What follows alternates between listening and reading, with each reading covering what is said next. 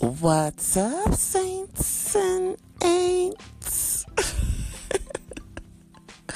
It's your girl, Angie Ray. Y'all know it's my day. Y'all know I love Sunday. Oh, man, I love Sundays. It's just easy breezy, seriously. Like, don't you love Sundays? If you don't love Sundays, you need to get your life, because Sundays be cracking. First, you get up. Then you get ready.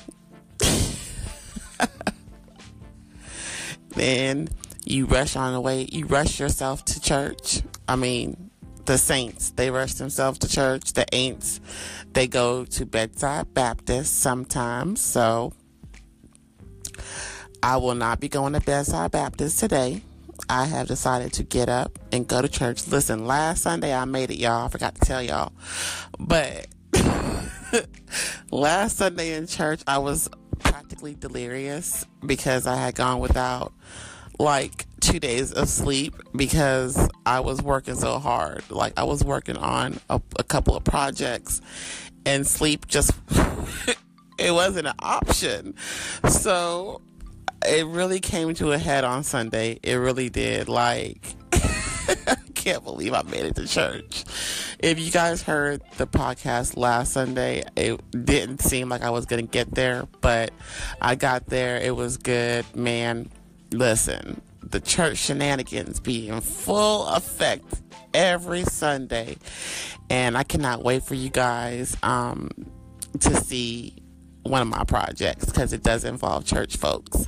But anyways, you guys know I got to get ready, because I refuse to be in anybody's overflow room. We just don't do that, okay? We don't do that when we go to church.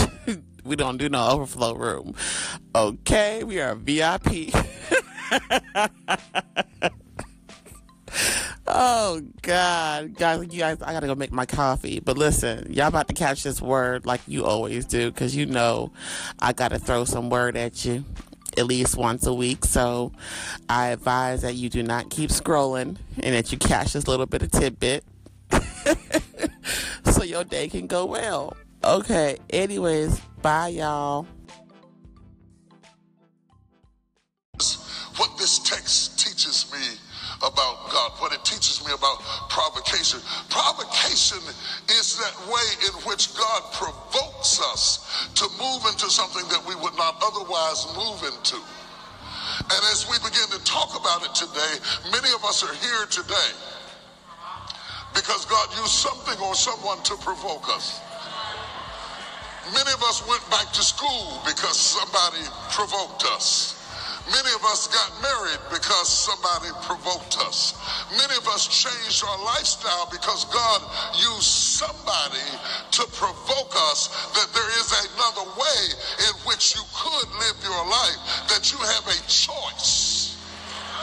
You didn't come here prescripted. Anytime you get ready, you could be another you.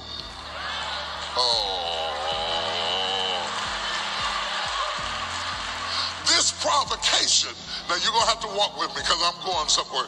This provocation comes through exposure. If you know better, you do better. A lot of times we don't do better because we haven't been exposed to better.